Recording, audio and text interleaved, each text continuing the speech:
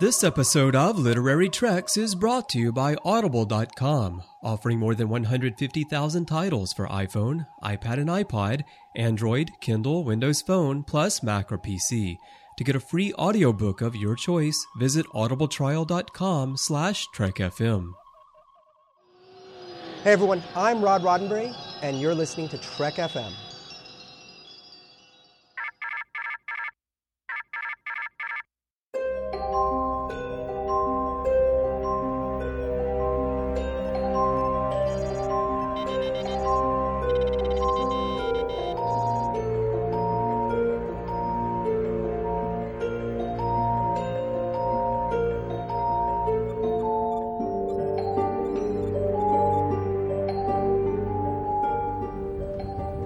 Are you taking all these books?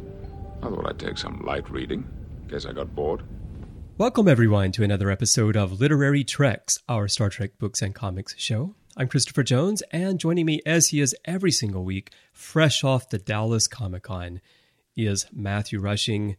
Matthew, last week we told everyone that you were going to be going to the con. You were there. I saw you tweet some pictures out through Instagram. How was the weekend?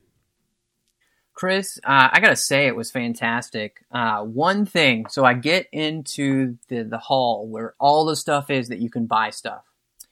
And coolest thing ever, I see they have these huge towers of like t-shirts, you can buy, like all these geek t-shirts. Mm-hmm. And one of them I see is devoted specifically to Star Trek. And it just says Star Trek in the big TOS font. And I was like, must go there first. So I go over there, Chris, and they're selling all the awesome Star Trek stuff that you see on Think Geek right there for all pretty much the same kind of prices.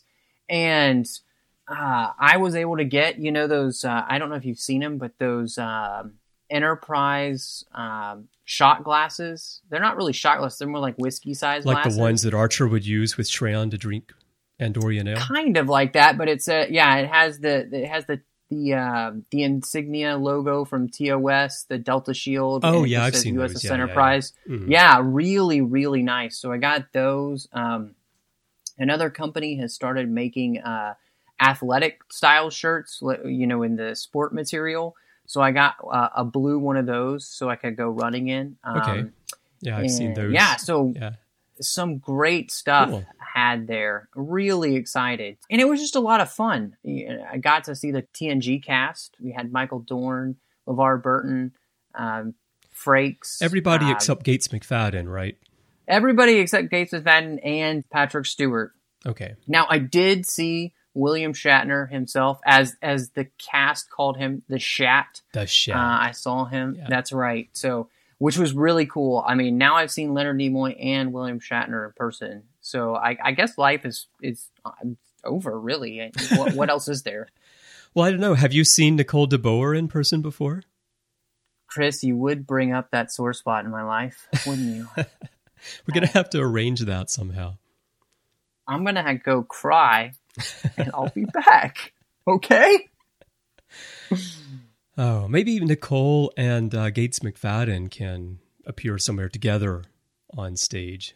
That would just be your ultimate. I'm picturing, how you can get your picture with so many of the cast, in fact, you could have gotten your picture with all of the TNG cast for a mere $275. But I'm picturing one where I get my picture between Nicole DeBoer and Gates McFadden. I don't know if, I feel like I might die if that happened. I would die. I would have some sort of heart attack or whatnot. Beverly would save me, of course. And then Dax could then counsel me through my experience. So, yeah, this is sounding better all the time. And what if Karen Gillan photobombs in the background? Oh, gosh. Oh, too much awesomeness. Too much awesomeness, Chris. Oh, man.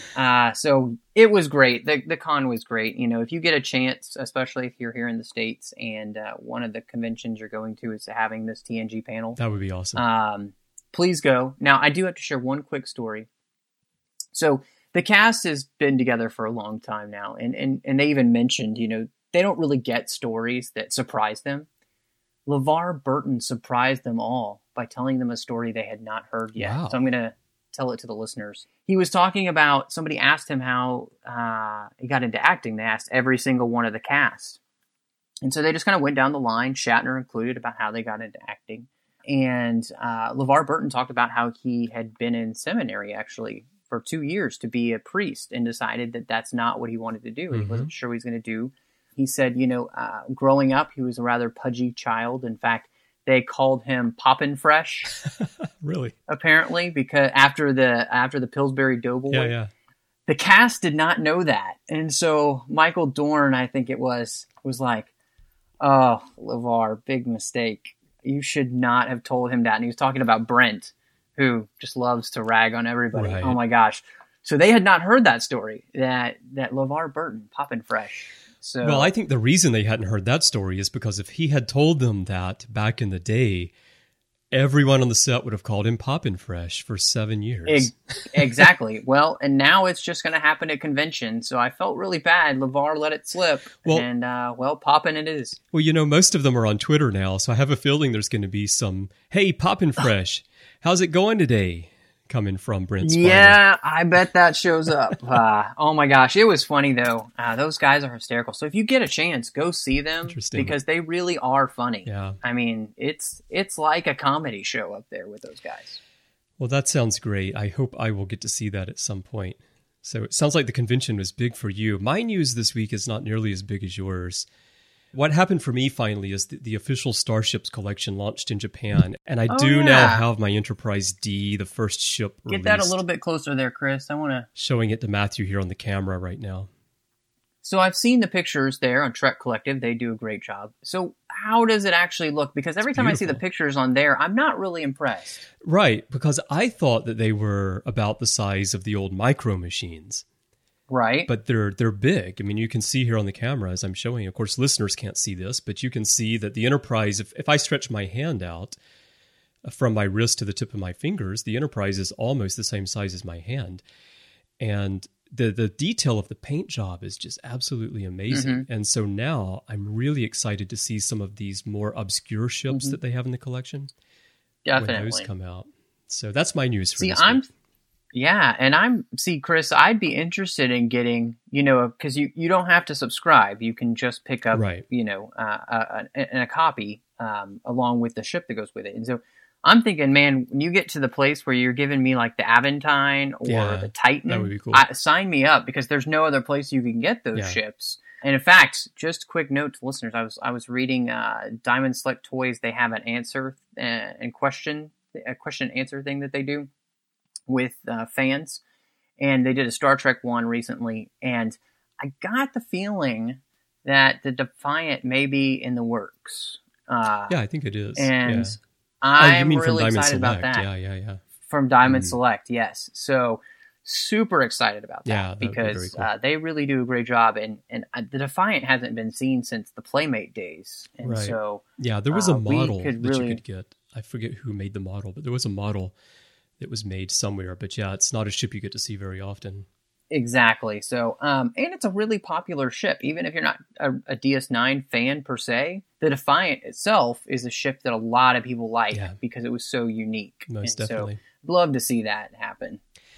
Well, let's go ahead and jump in. We don't really have any news this week. What we're going to do is we're going to give you our impressions of John Byrne's photo comic, The Mirror Cracked, which just came out last week. We've been looking forward to that. And then after that, in the future, we're going to be joined by our friend Keith DeCandido to talk about his new book, The Klingon Art of War. So stick around for that. So Matthew, let's just jump into the comic here. I'll just tell you right off the bat, we've been kind of skeptical about this whole thing, and especially it becoming an ongoing. I'm hooked. I thought it was great. Chris, I'm with you there. I think we had talked about when we read the first issue that they released that we thought it had a lot of promise, mainly because it really does feel like a TOS episode. It feels like you're watching a brand new episode. It really does, yeah. And I think that's one of the neatest things. Now, just impression-wise, though, as you're looking through, there are some scenes in here that look so good. Just the work, the Photoshop, everything that's been done. is fantastic. And then there are some scenes that might stand out to you as you're looking a little bit closer, especially if say you're on Comixology and you're reading in the zoomed, so it gets to each box. Do you read that way? You're definitely, sometimes I do. Yeah. Especially when I'm having trouble a little bit following the flow. Okay. It'll automatically let you know where it's going to go, right, which is fantastic, cool. because it means you can really follow the story. But when you do that with this, you will get some of those scenes where you see, the Photoshop work here is a little sketchy. I thought about that too, but I actually think it's done on purpose. Like I look, because I'm a real Photoshop guru. I've been using Photoshop for my work now for more than 20 years. So I really know the ins and outs, and I can do all kinds of amazing stuff with Photoshop. And so I know exactly the techniques that John Byrne is using here to do this. And when I look at some of the, like you're talking about here, if you zoom in, you can sometimes see where he's cut people out and put them in, and the edges aren't necessarily clean, and you can tell. But I got to thinking about it, and I'm thinking, when you look at everything that he does in here, he's got the technique not to do that. So I think he's actually doing it on purpose so that it has that feeling that it is being stitched together. Yes, yeah, I think you might be right there. There are also a couple of scenes where he's kind of created the inside of, like, say, the Klingon ship. Yeah, that was an interesting one. And it was very interesting, but it doesn't always look amazing. But I guess that's okay because it's TOS. So, I mean, the sets weren't awesome anyway. Well, that might also be why it's done that way. Yeah, exactly. Yeah. And so, and I think part of it is this, Chris, is since we never saw the inside of a TOS Klingon ship like this, it's completely a Photoshop creation. Yeah. And therefore, it doesn't completely fit with all the other sets that we're seeing, especially on the Enterprise, where we've seen that before. Right. But on a whole, I completely agree with you, Chris. Not only is this a fantastic story, it's the Mirror Cracked, which is a continuation of Mirror, and it does a great job of, one, carrying on that story very smartly to let you know what happens next in that universe, but two, adding some really fun characters like Kor shows up with the Klingons here. You've got Kirk and Spock from the other universe popping over to our universe and walking around. It's kind of fun to see both Spocks together because we didn't see that in the actual episode. Now, one thing about this is that Mirror Spock, who is now Captain Spock in the Mirror Universe, comes over, but he shaves his beard so that he can blend in. And I love McCoy's solution to the problem of telling which Spock is which, where he uses some kind of accelerated growth injection to get the beard to grow back. Yeah, it's basically he's like it's basically like he ran a dermal regenerator over the hair so it grew faster. Now, I do have to say, the pictures where the beard has been added, you can totally tell. You can, but I also thought that was done on purpose. It's kind of funny, because McCoy does explain that he has artificially accelerated the growth of the beard, and so the beard doesn't look quite right. Right. Which is, again, this is what makes it great, is just the kind of the goofiness and the silliness that we associate with TOS is there, but then the depth of the storytelling is there as well. And I think if this is going to continue, Chris, which we know it is, they've ordered this as a series right now, it's going to be great because every 2 months we're going to be getting a brand new TOS episode. And I'm really thankful for this. Like you said, we were skeptical in the beginning. We didn't know what to think. We didn't want to judge it prematurely, but just kind of what we saw, we were like, Yeah. I don't want to say meh because I hate that word, but that's kind of how I felt about it. And then, John Byrne won me over with his fantastic work here. So it just goes to show, I think, hard work really pays off when you're doing something like this. I also think that, it shows, first of all, the creativity level of what he's doing is really fantastic, because the Photoshop work here and the taking characters from different scenes and creating new scenes from these stills, this is way, way beyond what he did with the first one that we read. This is really on a different level. And also it shows how important the storytelling is, because the thing is that this is such a good story that you could take all the images out of here and just write this out as prose, and it would be a great short story or novella. Yeah, definitely. I agree with you. I feel like the quality of the work here is definitely something that we would see in a novella that we've been getting. And, or like we said, honestly, you could turn this into a TOS episode and it would work perfectly on screen. I mean, there's nothing here really that you couldn't have done back then, except for the fact that we visit a Klingon ship and a bridge, which that set would have been expensive for them to do because, you can't just reuse the Enterprise. It's a lot easier to pull off explosions this way too, though. Yes, it is.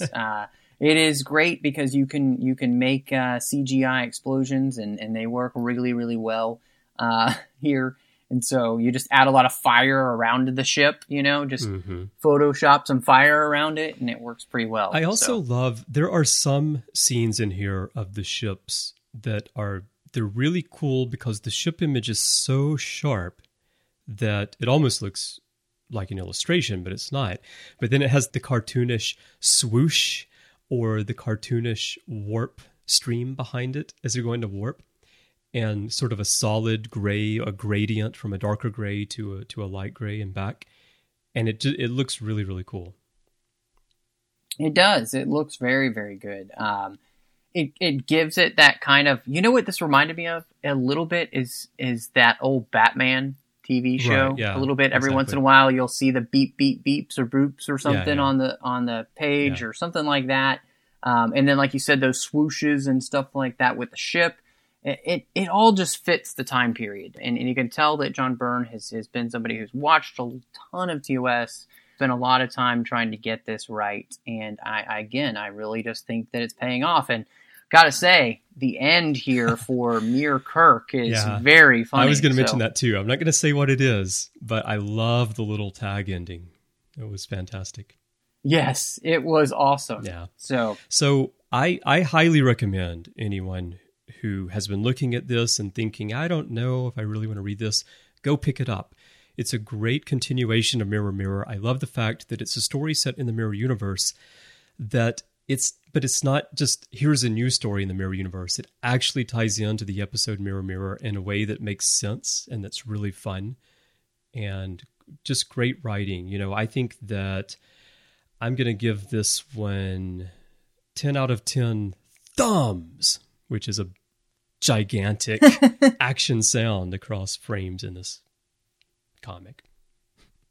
Well, Chris, I'm going to go with that rating, but I'm going to go 10 out of 10 flaming battle cruisers, Klingon battle cruisers. So, very good, very good.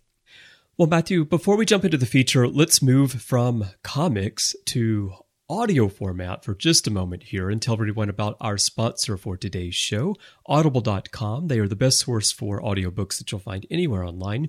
They have over 150,000 titles waiting for you right now, and they put hundreds of new titles on the site every single week. And as a Trek FM listener, you can get a free audiobook of your choice, absolutely free, just for trying Audible. And what we like to do every week is to help you choose what that free book will be by making a recommendation. And today, because in the feature, we're going to be joined by Keith DeCandido to talk about the Klingon Art of War, I thought, Matthew, that we should go with a Klingon book today. And in the Art of War, there's a lot of Klingon terminology in there, a lot of Klingon words being thrown around. So conversational Klingon seemed like the perfect choice. And this is the book that was written by Mark Okrand, who created the Klingon language, narrated by Michael Dorn and also Mark Okrand. Yep, Chris, this is the perfect book to go with the Klingon Art of War. So one, you can know how to say all those Klingon phrases in there, as well as understanding how to speak Klingon. And does it get any better than it being read by Michael Dorn? Well, I don't think you could have anyone else read this, right? It's got to be Michael Dorn, especially at the time that this book was written, because this was back in 1992 when the Next Generation was at its peak. And so Worf was the Klingon on the scene at the time. But no one does Klingon better than Michael Dorn, I have to say. I don't really think so. The only person that I could think of that might be pretty cool to listen to would be J.G. Hertzler as Martok reading the book as well. Yeah, I could agree with you on that. Of course, at the time that this was recorded, he was not yet performing the role of Martok with the greatness that he came to. So you could definitely see like an updated edition of Conversational Klingon read by J.G. Hertzler. I could go for that. That would be awesome. So if you want to pick up this book, I think I've had this book in both forms, Matthew. I know I had the paperback. I remember buying the paperback in the bookstore when it came out. And then I also have the Audible version here as well.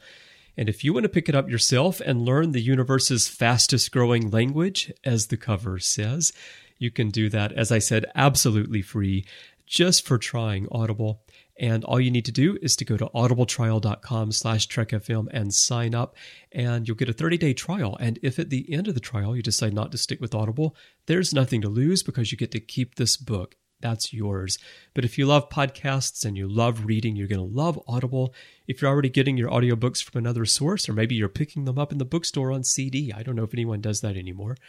I've certainly got plenty of CDs, though, in a case over here with long books like Ben Bova's Jupiter, which I think is 37 discs, something like that. Oh, it's better to get them from Audible. So go to audibletrial.com/trekfm and try it today. And we really thank Audible for their support of the show and the network. Well, Chris, we're really excited tonight. Keith DeCandido is back in the Star Trek universe with his new translation of the Klingon Art of War. He's no stranger to Klingons, obviously, with his popular IKS Gorkin series and the intrepid Captain Clag. And he's here to talk with us tonight about the Klingon Art of War. Crad, it is so good to have you back in TrekLit and back on Literary Treks. Oh, happy to be here. Yeah, welcome. We're so glad you're here. So, you have this brand new translation of the Klingon Art of War. Tell me just how that came about, putting this book together and where it really, the idea stemmed from for you. It actually didn't stem with me. The original concept came from John Van Sitters. John is the person at CBS, in CBS's licensing department, who approves a lot of the ancillary merchandise. He approves all the novels. He also approves things like, T-shirts and toys and things.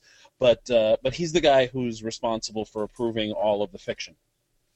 He actually came up with this idea himself, and he brought it to Becker and Meyer. Becker and Meyer are the book packagers who have been responsible for a lot of the really cool reference-type books that have come out the last few years. The Federation, the First 150 Years, that David Goodman did, Larry Nemechek's Stellar Cartography book, the How to Speak Klingon book that had that cute little audio doodad in the lower right-hand corner. Oh, yeah. The Klingon Christmas Carol that Paul Ruditis did. All of that was Becker and Meyer. And John went to them with that, and between them, he and my editor, Ben Grossblatt, were the ones who developed the basic notion of the Klingon Art of War. What they came up with was, well, the title, obviously, and they came up with the 10 precepts. And then they came to me and said, hey, how'd you like to write this book? And not being an idiot, I said yes. Oh, definitely. Because I've, as you mentioned, I've done, a little bit with Klingons over the years, tiny bit, small passing interest in them, and no, I love Klingons. I've been a fan of Klingons since I was young and impressionable, and was completely blown away by Michael Ansara's performance as Kang in Day of the Dove. Oh yeah. Okay. That's pretty much what did me in. And since then, I've been an unabashed Klingon file, and I've written a great deal of fiction that focuses on the Klingons, and so it was a wonderful opportunity for me to do this, and so I fleshed it out. Like I said, we started with the 10 precepts, and then I went and established a great deal more about it, including I set it up the same way that a lot of editions of Sun Tzu's The Art of War are today. We get a lot of, because the actual text is fairly short, so there is usually some kind of modern commentary that goes along with it that brings in some, more modern examples of Sun Tzu's various precepts. And I did the same thing here. The conceit of the book is the Klingon Art of War, which in Klingon is Kesa, was originally published in scroll form not too long after Kahless's ascension / death / whatever, and also after the Herc invasion. Right. It was both a song, where the song was just listing the 10 precepts, and a text.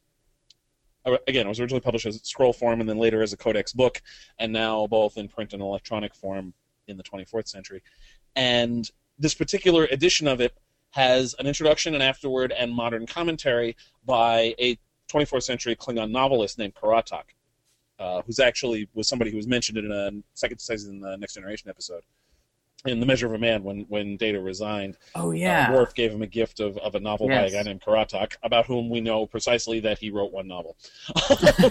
And that's it. I came up with a couple of other titles that he published in one of the Gorkon books, and I decided, well, why not? He's, we've already got this author. Let's use him, and definitely give him a little extra backstory and have him provide modern commentary. This way, there are examples from the time of Kahless that illustrate each of the precepts, involving Kahless's mate, Kahless's family, Kahless's friends, people Kahless encountered over the years and such, and going into the origins of things like the first Batleth and the Makbara, and I got my John M. Ford on and also included the game of Klingon, which John M. Ford introduced in the novel The Final Reflection, and some other stuff as well. And then in addition to that, the modern commentary includes stuff that's more recent. Right. Both things that are both familiar and not, but things that the modern Klingon would understand. There are anecdotes involving characters we know, like Kor and Kang and Koloth and Worf and Martok and so on. Gowron, Chang, all those guys. And there's also new examples of stuff from other Klingons, both ones we've seen before and ones I made up for the book. I got to come up with all sorts of interesting things, including explaining where the term Dahar Master comes from and who the first Dahar Master was. I liked that a lot. Very cool. And how the system of emperors worked in the old empire, and how things changed eventually to a chancellor, and certain bits of upheaval in Klingon history, and all sorts of fun stuff. I made a conscious effort in particular with because I didn't want to just rehash stuff we'd seen on screen before. Some of that is there. Like one of the examples is there's an entire chapter where you're always, the precept is that you always face your enemy. And I had Karatak give several examples of leaders of the Klingon Empire, both emperors and chancellors, who were killed by someone who did not show his or her face. Two of the examples I chose, one obviously was Kimpek, who we saw killed by poison on Next Generation, and also Gorkon, who was killed by, two Starfleet security officers wearing big-ass helmets. Yes. So that, we get things that we've seen before, like the events of Star Trek VI and the events of Reunion. And there are some events in Deep Space Nine that are referred to as well. But I also came up with new stories for some of these people, like, for example, with Kor, Kang, and Koloth in particular. These guys lived for, well over 100 years. They had very long lives. So while it was tempting to include the stuff we know, like their encounters with Kirk in the original series, or Kang's encounter with Sulu in Voyager's flashback, or the story that Kor told about fighting Tanag at Korma Pass, or the albino, I didn't want to do that. So I came up with new stories for all three of them. Yeah, I like that. Yeah, I think that helps a lot because it gives you a freshness to the book, so you don't feel like, oh, I've just heard this before, Because it's so common to fall back on those. Like every Klingon story is like somehow referencing those events that we know. Yeah, which is why I made an effort to mix it up. I mean, there is some stuff we know there because I don't want to ignore it completely. Particularly something like the assassination of Gorkon or of Kimpek. That's some serious stuff. Or the Dominion War, which in Karatak's writing from roughly 2384, 85, basically around the same time as the Fall miniseries. Okay. Or just before it, maybe, because there's a passing reference to President Nanbako, and there's a reference to the Typhon Pact, and the Borg invasion from Destiny, all that. There's reference. I'm keeping up. It's as current as possible within the current 24th century continuity, which I also thought was important to do. I wanted to not just refer to the stuff on screen. I wanted to make use of the large tapestry of material that me and various other writers have come up with over the years.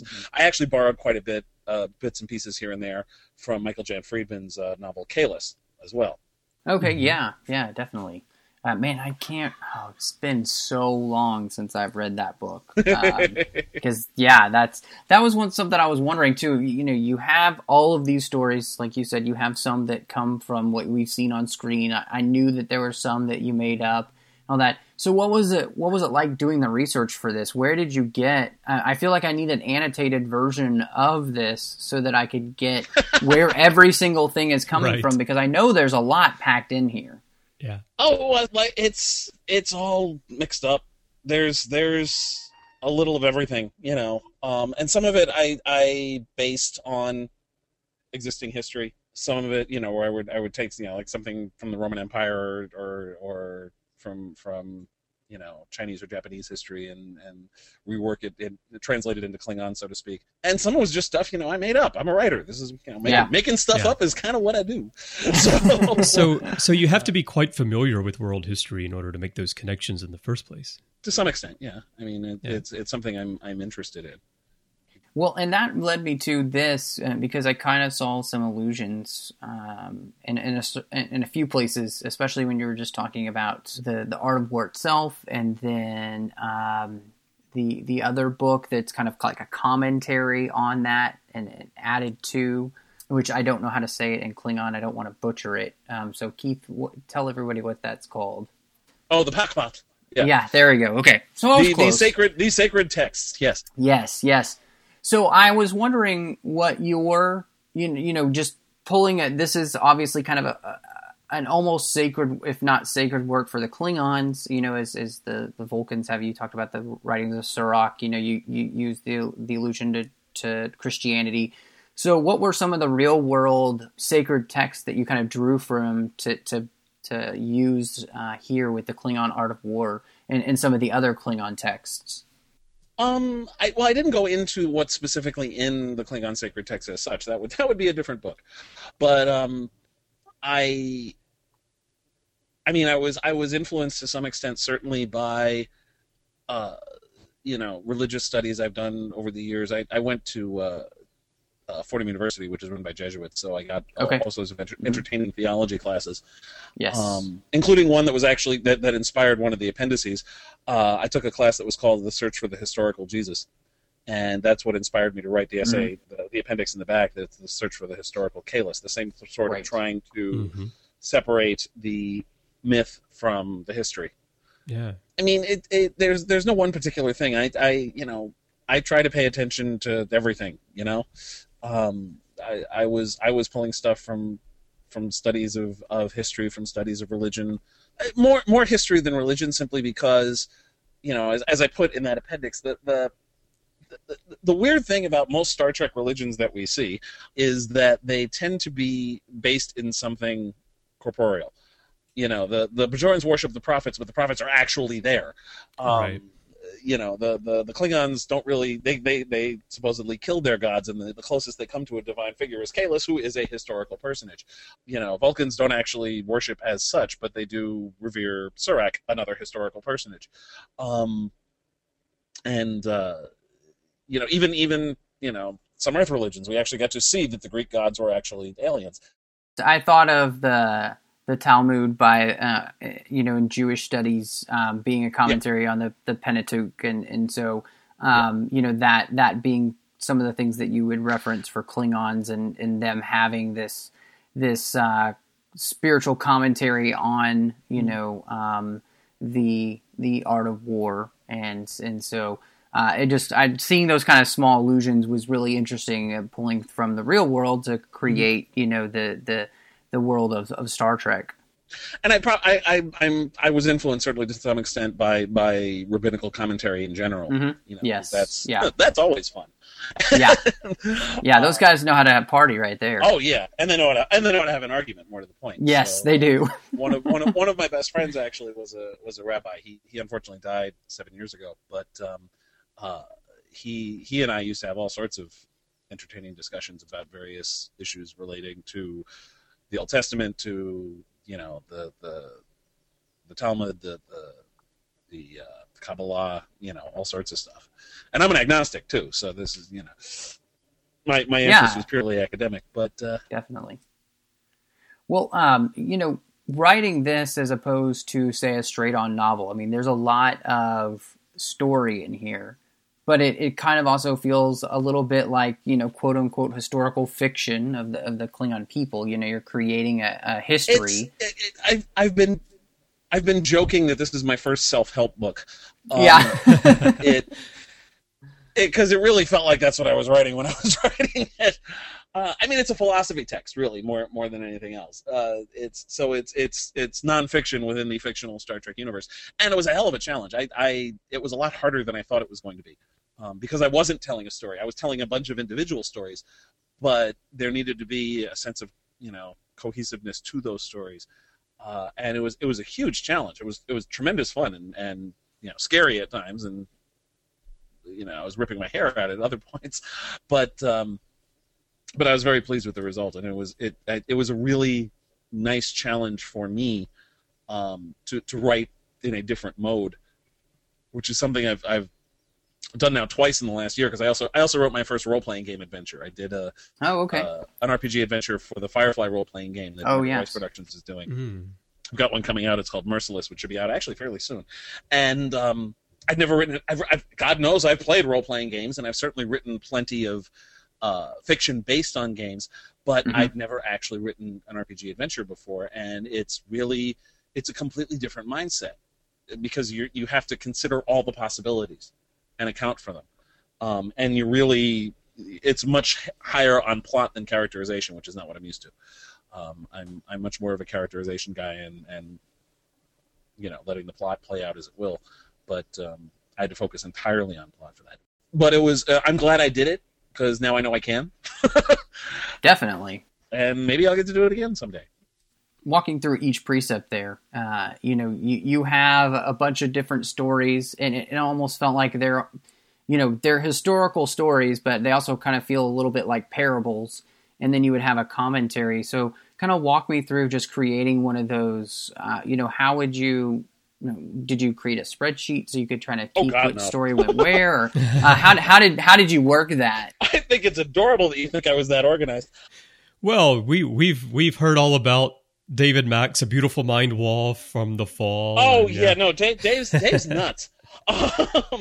Dave's one of my best friends, so I can say that he's nuts. And yeah, he's nuts. And way more organized than most normal humans. No, I in each case, I approached each section differently, because with the original text, I was thinking in much more, in terms of the writing, shorter paragraphs, simpler declarations, the idea that the language would have been less evolved, for lack of a better word. So every shorter paragraphs, shorter sentences, more basic declarations of stuff. Karatak's commentary had more complex sentences, longer paragraphs, slightly more flowery language. I mean, all the language is flowery to some extent, especially with Klingons, who are always, declaring things and... Yes. Right. And then a lot of the stuff, I had to create an outline first, because, that's true of every piece of tie-in fiction of any sort. You have to start with an outline, and that has to be approved. So when I was outlining it, I was coming up with the basic stories that I told, and each of the anecdotes and such.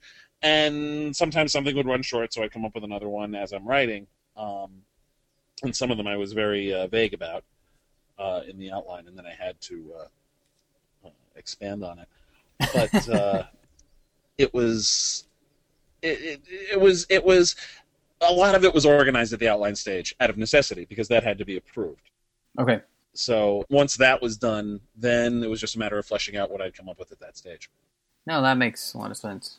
So working through, too, you said that you didn't get to come up with the precepts, that they had already had those for you.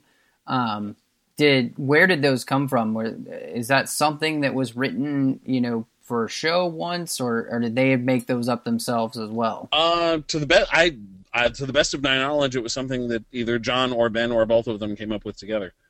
Okay. I don't know. Like I said, when I was brought into the project, those 10 precepts were already there. Did you have any ideas of your own that weren't listed in those 10 that you would have put in there if you were coming up with them yourself? I I didn't because it simply seemed to cover most of the high points of what Klingons would consider important under these circumstances. I might have phrased some of them a little differently, but I didn't see any need to mess about with it. You didn't want to have like tell the story of the whole candle ceremony from the bonding, and maybe there was a contact between Klingons and Vulcans in the distant past, and that's why they love their candles now. Not necessarily. The Vulcans do love them some candles. Let me tell you. They sure do. I was actually just watching. I've been doing a Deep Space Nine rewatch for Tor.com. Oh yeah. And this week, as we record this anyway, this week I was doing. I got to Trials and Tribulations, so I decided since that was for the 30th anniversary of Star Trek, I decided to do a whole thing where I not only rewatched Trials and Tribulations, but also The Trouble with Tribbles, as well as Voyager's contribution to the 30th anniversary, the episode Flashback. Mm-hmm. And of course I'm watching it, and there's the bit where Tuvok is in his quarters meditating, and I'm watching it with my fiance, and the first thing she said was, they're trapped 70,000 light years from home. Where the hell did he get all the candles? Right. There were a lot of candles in that room, too. It's a week worth of replicator rations right there. Yeah. I mean, he probably packed a bunch, but still, we're 3 years in at this point, He did get to the ship via the Maquis ship, so apparently when they rescued them from the Maquis ship before it exploded, they also got all of his candles off. Yeah. Well, he may have actually already had quarters on the ship with his stuff. That's true. Storage or something, because he was already assigned to Voyagers. So, if you want to make a lot of latinum in the 24th century, or just in Star Trek in general, you need to be a candle maker on either Kronos or Vulcan. Yes. Lots of coin to be made on that one. But yeah, I like I said, the 10 they came up with I thought worked fine. The only concern I had, I basically lampshaded.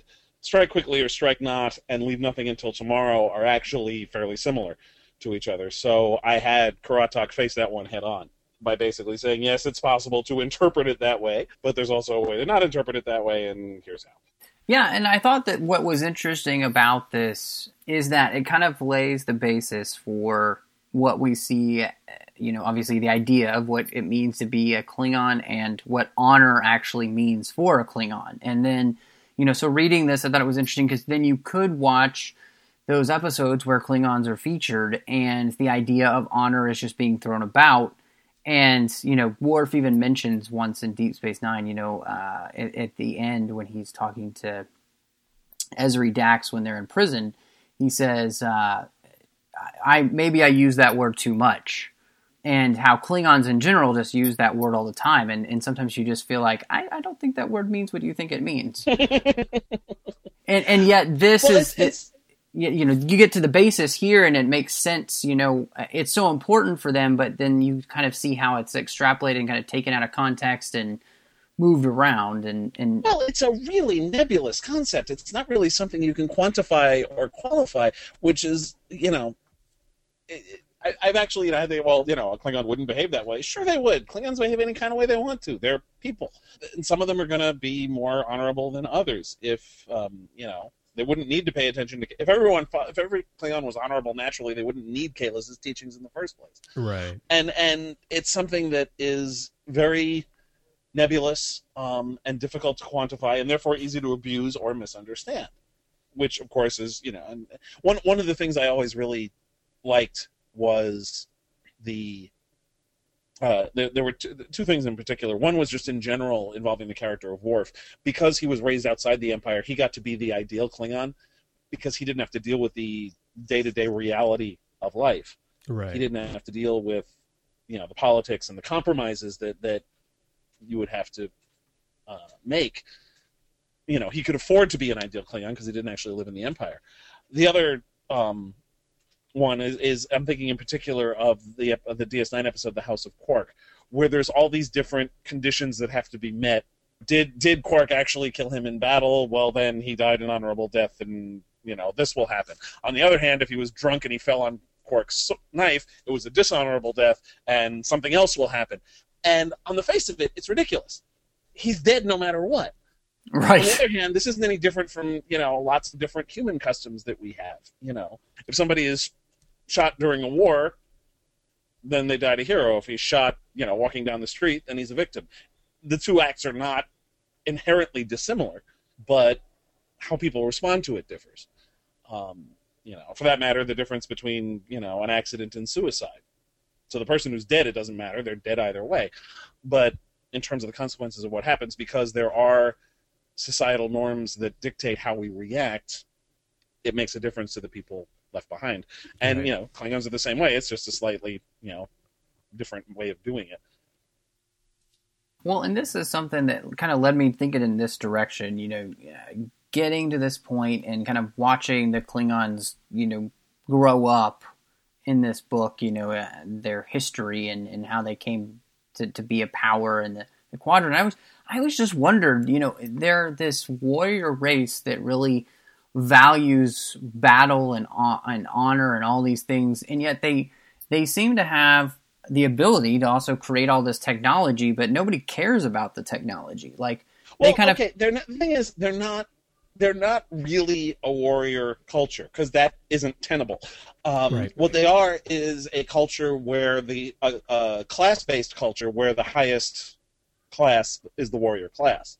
They didn't spell that out as often as perhaps they should, although actually Enterprise, of all places, did a better job of it. They did, in that episode, Judgment. But we also saw it even in the last core episode, Once More Under the Breach. The notion is that, there have to be Klingon engineers. Right. This is a major interstellar power with spaceships that work. Right. Somebody's got to build the damn things. And it's just that they don't have the same rank and culture. And because of the peculiarities of Star Trek, and we only see the military and the politicians who are of the warrior class. So, we get a skewed view of the Klingons of necessity because of the way the show is structured.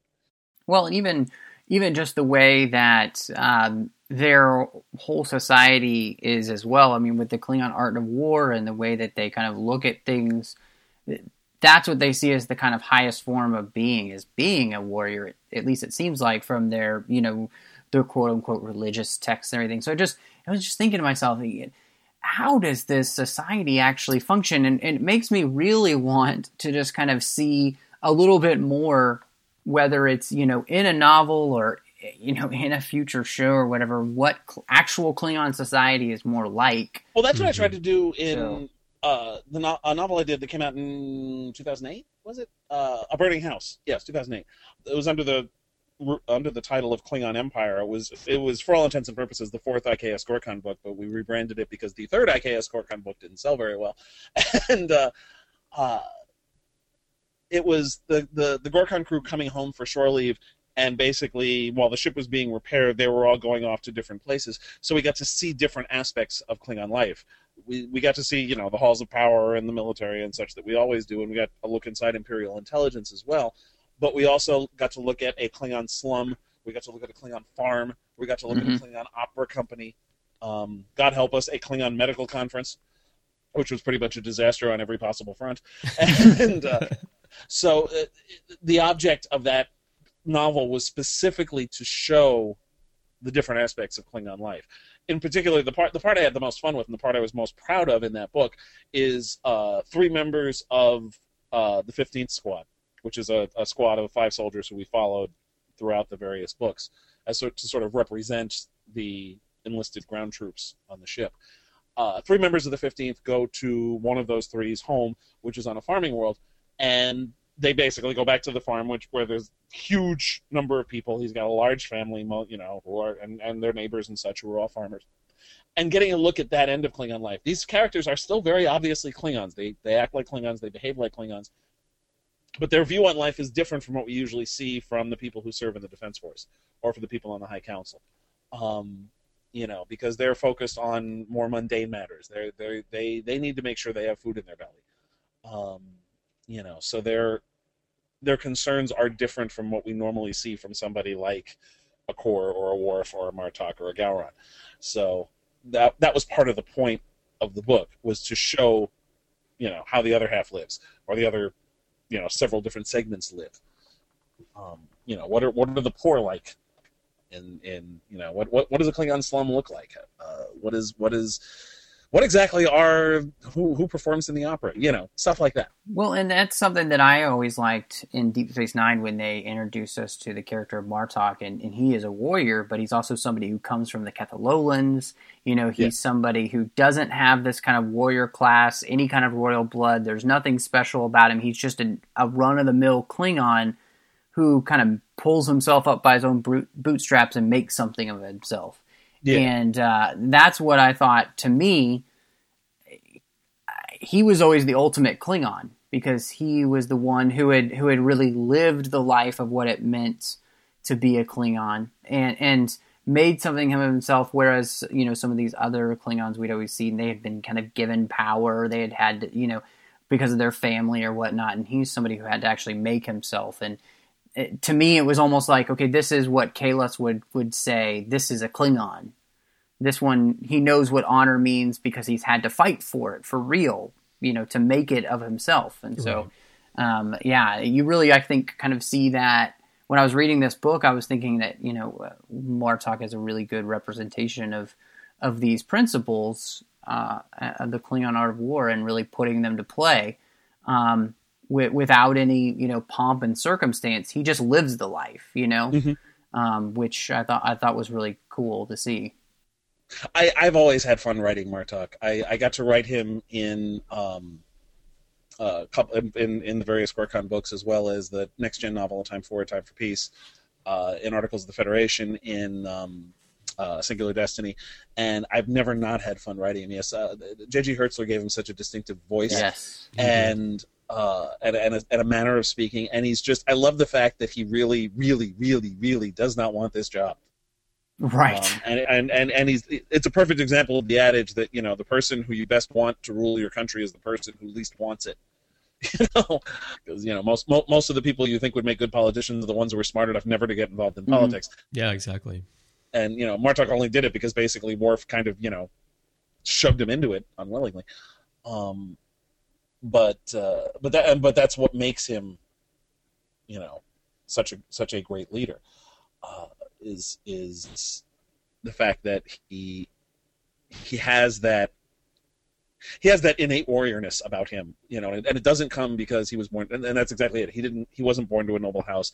He's a warrior because he basically kicked his way forward and forced people to notice that he was a warrior, which makes it, in a sense, more pure. Yeah, I think that was what I was definitely driving at there. Yeah. There is like, he's the essence of Klingon, know. Yeah, it sounds like a brand new fragrance for Worf. It smells like lilac and a hint of an earthy peat moss. Smell. Yeah, exactly. So, goodness. Well, and I liked what you said too about the difference between, say, Worf and another Klingon. Worf is somebody who can kind of be this kind of Klingon perfection because he doesn't have to live in the world. And I always kind of felt like TNG was like that. They create the utopia, but they just kind of hop from place to place, so they don't really live in the actual utopia and what it's like. Whereas Deep Space Nine kind of plops you in the middle of the utopia and says, "Good luck." And so that kind of difference between, say, like a Martok and a Worf, they really are those differences, and so that's really cool. Well, Keith, I was wondering, okay, so we got Klingon Art of War from you. And anything else going to be coming up from you, Star Trek-wise, anytime soon? Nothing currently. A lot's going to depend on how well this book does. Okay. If well, Chris and I bought it, so I think you're good. Well, thank you. That's two. Actually, the purely anecdotal evidence has been pretty good so far. I've done a couple book signings, and I brought 9 copies to Trek Tracks Atlanta at the end of April, which are actually preview copies. The book hadn't been released yet, but I brought 9 copies down to the convention, and by 10 p.m. on Friday, I had sold all of them. Oh, great! So the blood was still fresh on those. Yeah. All right.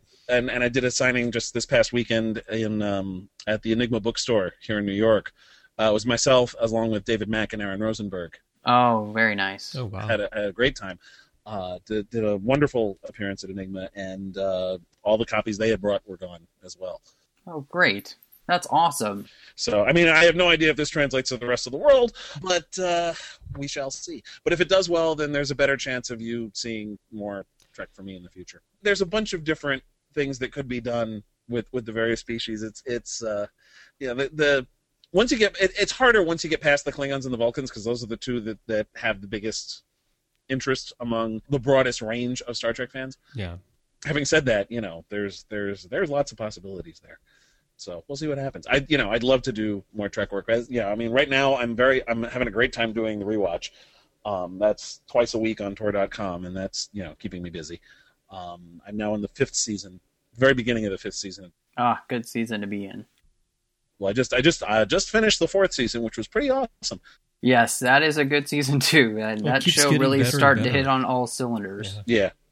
And there's a lot of really good stuff in there. In fact, honestly, there were only a couple real duds in the season, and only one that I thought was really dreadful, which is not the one everyone thinks. Usually people, you hated the Muse, right? I actually kind of liked the Muse. Not, God knows, the Jake plot. That was terrible. But the Lwaxana plot was actually not that bad. Yeah, we both think that Lwaxana is quite good on DS9 in her appearance. Yeah, well, she and Rene Auberjonois really clicked nicely. Yes. I liked the rapport the two of them had, because she brought out a side of Odo that we had never seen before, and we got to see later on. Especially once his and Kira's relationship deepened. But I think the reason he got that far was at least in part because of her. And I liked the effect that she had on him, and in particular there was one wonderful bit where they're playing basically hide and seek in his quarters, where she has to figure out what it is he's changed as, and she gives up, and it turns out he was being basically the surface of the monkey bars he had in the middle of the quarters, and he coalesces into his humanoid form on top of the monkey bars. It just has this wonderful smile on his face. It's like, ta-da! And like I said, that's a side we don't see of Odo very often, and it's a fun one. And I really appreciated that. No, the Muse, so for that reason, the Muse actually wasn't that bad. The one I hate is Rules of Engagement. I hate that episode so much. Yeah, I'm not fond of that one. That was the one where Worf was accused of blowing up a civilian ship in the midst of a battle. Yeah, that one's got a lot of plot issues when you really sit down and start thinking about it. Nothing in that episode should have actually happened. Starting with, there's no basis for an extradition. The Klingons pulled out of the treaty. Yeah. So there's, and which wouldn't be so bad, except right there in the episode, Ch'pak, the Klingon lawyer, says, we're not in the treaty anymore. So it's not like they missed that fact. It's right there in the script, and yet they're still having a hearing and putting Worf in a holding cell? Come on. Right. It just felt like Worf is on the show now. We've got to do something like this with him.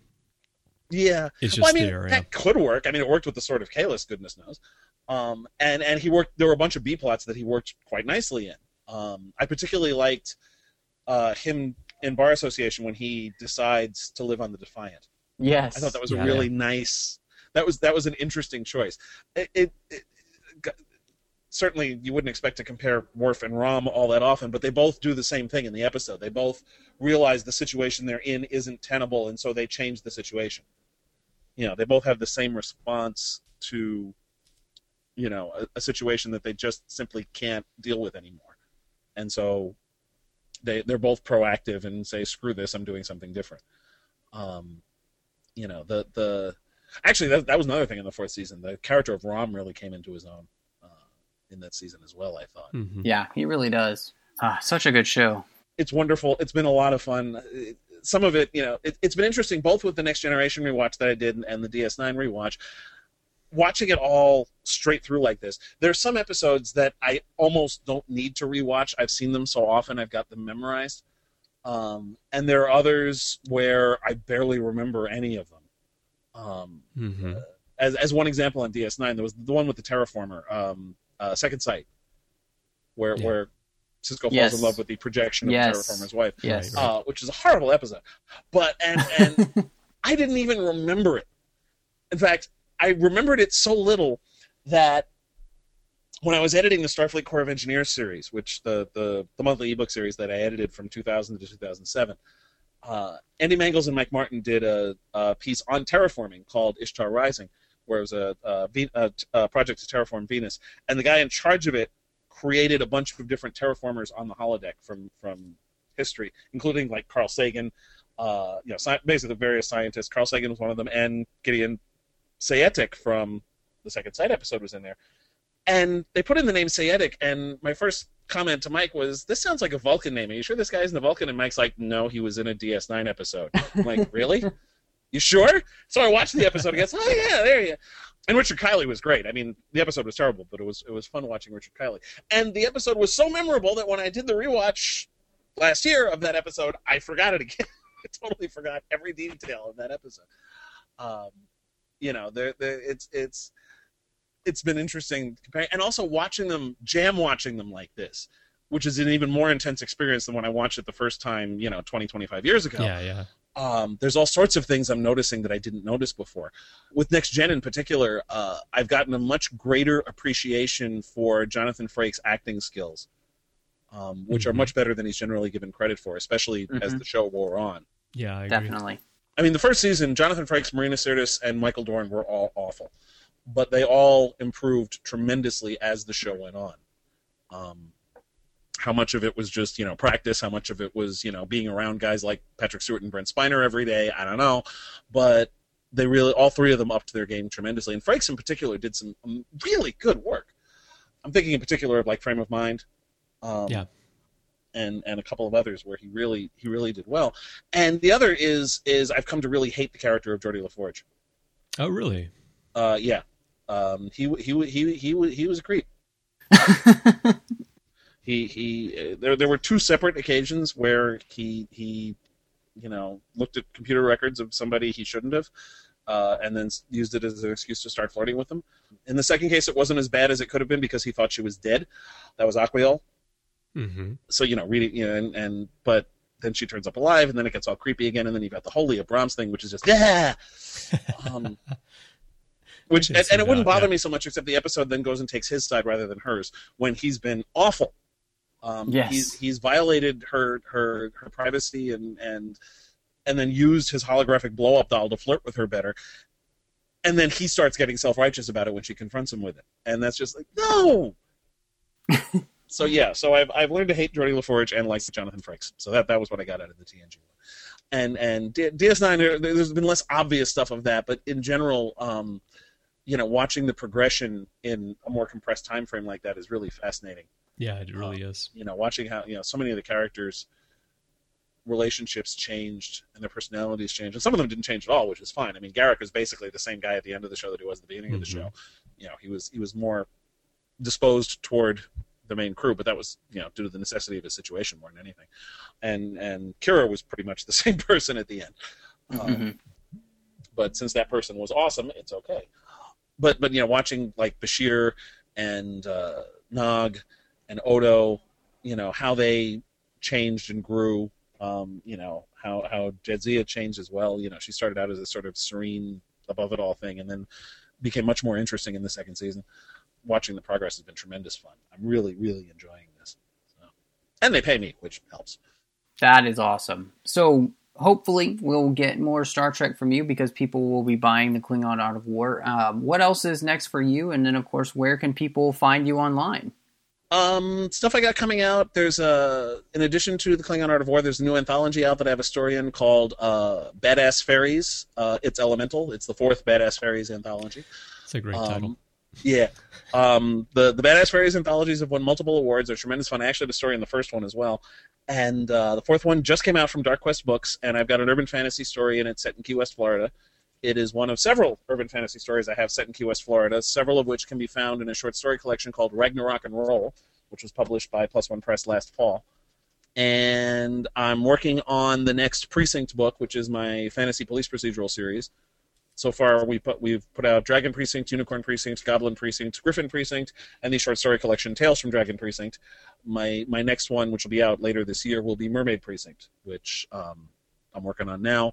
I mentioned before the Firefly role-playing game that Margaret Weiss Productions has put out. There's going to be a module called Merciless, which I wrote. What else? In October, there's going to be a short story anthology called Out of Tune, edited by Jonathan Mayberry. That's all the stories in that one are inspired by various and sundry sea ballads, like the child ballads and stuff like that. Mm-hmm. And the same urban fantasy in Key West setting for the Badass Fairy story and for the Ragnarok and Roll stories, I did a story in that setting as well for Out of Tune. That's going to be out from Journal Stone just in time for Halloween. And what else? Sequart Publishing has put together an essay collection called New World, New Life, and New Civilizations. It's a look at the history of Star Trek in comic book form. Oh, excellent. Oh, okay. That's awesome. It's a really cool collection of essays. It's got a great cover, too. We're going to debut it at the Shore Leave Convention in Maryland in the first weekend in August. A bunch of the people who have essays in it will be there, including me. I did a piece on the Wildstorm comics that were published from 1999 to 2001. Mm-hmm. I had a unique perspective on that because I actually wrote one of the Wildstorm comics, and it was that was a good run we had there on that. Some interesting stuff, a lot of which has actually had an impact on the novel line. I mean, part of it was because several of the same people, myself, David Mack, Ann Crispin, Howie Weinstein, but a bunch of people who have worked on Star Trek novels also worked on those comic books. We've done some of those here on the show. Was Divided We Stand, the DS9 one, was that Wildstorm? Divided We Fall, yeah. The one that Fall, yeah. Yeah, David Mack and John Rodover did that one together. That was actually one of the... That was the only miniseries Wildstorm did that was never collected into a trade paperback. Yeah, John and Dave are very bitter about that, actually. Yeah, it's a good one, too. It was a good one, yeah. I wish IDW... I mean, IDW's put a bunch of the old Wildstorm ones out in trade paperback form. I was certainly happy because they reprinted Enemy Unseen, which has my miniseries Perchance to Dream in it. But they haven't reprinted Divided We Fall yet, unfortunately. And there was another one-shot called Enter the Wolves that A.C. Crispin and Howard Weinstein did, which was a Spock story, a Spock and Sarek and McCoy story taking place during the Lost era. It involves early contact with the Cardassians. Oh, interesting. It was a really good story. In a lot of ways, it was kind of part one of the trilogy for which the episodes Sarek and the Two-Party Unification were parts 2 and 3. Okay. The Enter the Wolves, the comic book story was basically how Perrin made reference to it in Unification about how, in the early days of Cardassian contact, Spock and Sarek disagreed. The comic book tells the story of that disagreement. Oh, yeah, that's really interesting. And it was a really good story. It had some really nice art by Carlos Moda, too. And like I said, that sort of serves as the prequel to what we got on Next Generation with Sarek and then Spock in Unification. But anyway, my essay is about the Wildstorm era. I've got a tie-in project that I spent the months of March and April working on. It's all done and approved, but it's going to officially be announced on the 27th or the 28th of May. I'm not sure which. There's going to be a big announcement, there's going to be a website devoted to it. It's going to be a major deal by the publisher, so I can't really talk about it yet because we really want to make a splash with this announcement. What I can say is it is a license I have never worked in before. Oh, okay. So excellent. It was a new one. In fact, I counted. It's my 25th different licensed universe. Oh, wow. Yeah, I was kind of scared by that, too. But it was a lot of fun. It was a book I had tremendous fun. And the process of writing this book has been ridiculously smooth. We went from me getting an email from the editor on February 5th saying, hey, want to write a book in this universe, to me having... That was on February 5th. By May 6th, we had an approved manuscript. Wow. I've had projects happen that fast. I've had projects happen this smoothly. Rarely have they been the same project. Yeah, so that is fast. I've been really impressed with both the publisher and the licensor on that. And keep an eye out online on either the 27th or the 28th, which leads me nicely to answer the last part of your question, which is how to find me online. Best thing to do is go to decandido.net, which is my cheerfully retro website, by which I mean it looks like it was designed by somebody who learned HTML in 1996, mostly because it was designed by somebody who learned HTML in 1996, to wit me. One of these days I'm going to upgrade it, but right now it serves as a clearinghouse for how to find me elsewhere online. From decandido.net, you can order all my current books, including the Klingon Art of War, as well as all the Precinct books, the Cassie Zukov books, the QS Urban Fantasy I was talking about, as well as my Leverage novel and some other stuff. It also is a gateway to my blog, my podcasts that I do. I'm involved with the Chronic Rift podcast, as well as my own podcast, Dead Kitchen Radio. Links to the rewatches, to my Twitter feed, to my Facebook page.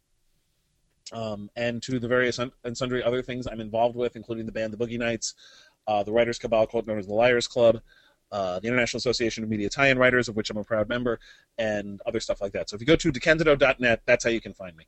I update the blog every day where at all possible, and certainly I very rarely let it go more than a day or two without updating with something on it. I regularly post on Facebook, and I friend anybody. I don't care. So just send me a friend request, and I will accept it.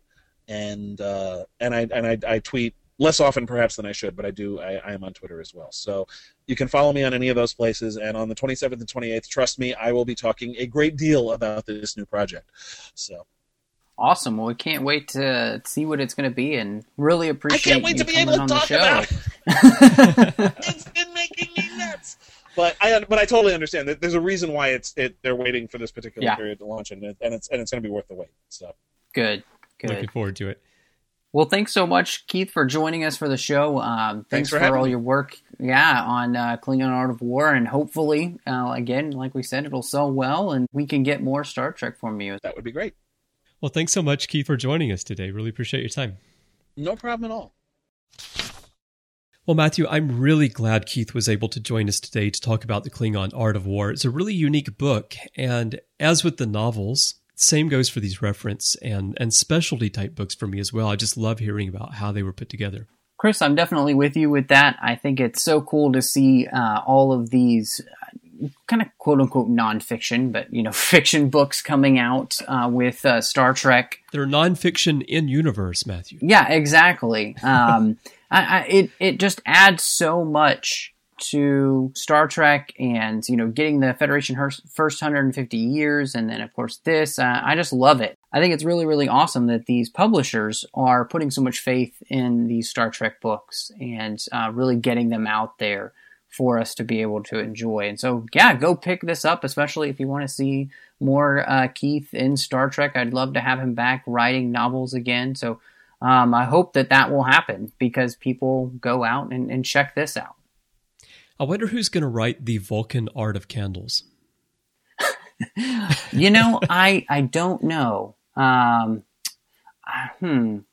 That's a good one. Chris, maybe we can take that one up. The Vulcan Art of Candles. We'll just go through and watch every Vulcan episode and see exactly how they use them. And we can do it. It may be a while though, because first we have to finish that other book that we're working on together, the Bajoran Art of Spring Wine. That's true, as well as Andorian fight scenes. Right. Do you? Don't you? Of course you do. That's right. Well, it's been great talking about this today and talking to Keith, but it's not the only thing we've been talking about here on the network over the past week. So here's a quick look at other things you may have missed elsewhere on Trek FM. Previously on Trek.fm, Standard Orbit. Arena Commentary. They're like, everything is fine. There's nothing. Just come down. We have fried chicken. It's good. Earl Grey. Picard's Romances. You say it's not great, Philip, but what I think you mean is it's probably one of the most forgettable episodes of the entire series. The Ready Room. The Romulan War. That was, the 5th, 6th, 7th, 8th episode of the original series. Lawrence Schneider, he invents the Romulans. That was the whole genesis of it. And if they'd known that the Romulans might have been a recurring alien, they might not have given them those, quote-unquote, expensive helmets. The Orb. Rugi. We find out, and Quark finds out, as we're talking about how he reacts and sort of comes to terms with what his mother's doing. She's the woman behind the curtain. She's the person who is calling the shots at the highest level of Ferengi society. To the journey! Ultimate Season 5 Marathon. You could argue brother and sister, but maybe more like your favorite uncle, who you once had a sex dream about. I don't know. So that explains persistence of vision. Yeah. Warp 5. Archer's Lost Loves. Not Dodge so much, it's just he's unsure of himself in that regard. He can be a starship captain, but a guy in love, I don't know about that. Commentary, Trek Stars.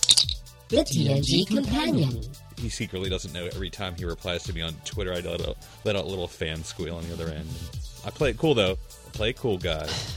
No, I'm the same exact way, but I don't play it cool. By little fan squeal, you mean that sound Chekhov made in the Continuing mission.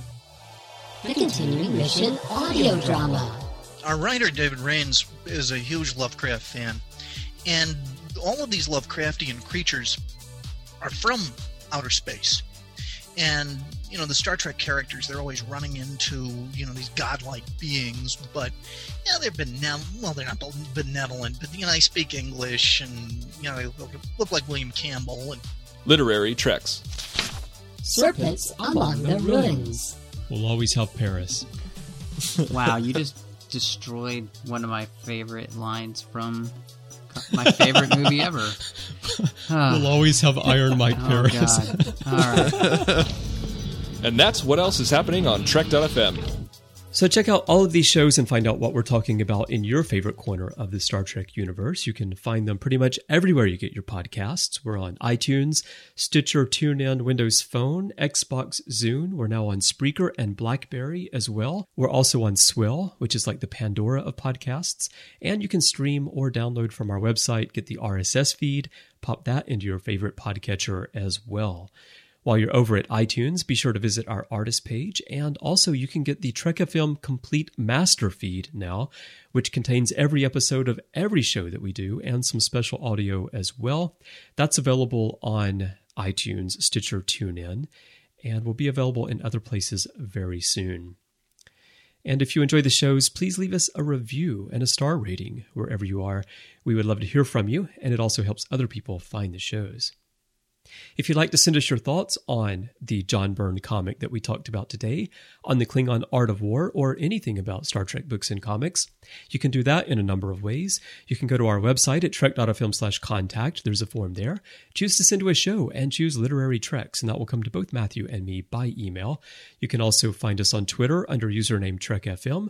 We're on Facebook at facebook.com/TrekFM. We now have a community on Google+, so just check your G+ community, search for Trek.fm, and you'll find us there. And also we have traditional forums on our website at trek.fm/forums. Now, Matthew, when you're not practicing your Klingon pronunciation, where can people find you? Well, Chris, you can find me on MattRushing02 there on the Twitter. You can also find me doing The Orb with you, where we talk about Deep Space Nine. So if you enjoyed some of the talk we had tonight with Keith about Deep Space Nine and what he's been doing on tour with his rewatch, check us out there. And as well, Chris, you can find me on my own personal blog at 42lifebetween.wordpress.com. And now, Chris, when you're not catching up on your Klingon Art of Blood Wine book, where can we find you? Now, you can find me on Twitter as well. My username is CBrianJones. That's the letter C and Brian with a Y. And you can find me pretty much everywhere in social media under that same username, as well as on my personal website at cbrianjones.com. And then elsewhere on the network, besides doing The Orb with you, Matthew, you can also find me on Warp 5, where we talk Enterprise, on Continuing Mission, where I interview the people who create Star Trek fan films, and hopefully getting into some games there sometime soon as well. Matterstream, which is all about the world inspired by Star Trek. And then, of course, I host the Ready Room with other hosts from all around the network every Wednesday as we talk about Star Trek news and all 5 live-action Star Trek series. Before we let you go, we'd like to remind you about our sponsor for today's show, Audible.com, the best source for audiobooks online. You can get a free audiobook of your choice as a Trek FM listener by going to audibletrial.com/TrekFM. Choose Conversational Klingon or any other book that you like, and you'll get that absolutely free. If at the end of the trial you decide not to stick with Audible, there's nothing to lose because you get to keep that book. But you're going to love Audible, I know, and by supporting them, you'll be helping us keep Literary Treks coming to you every week. Again, that's audibletrial.com/TrekFM, and we really thank Audible for their support of the show and the network.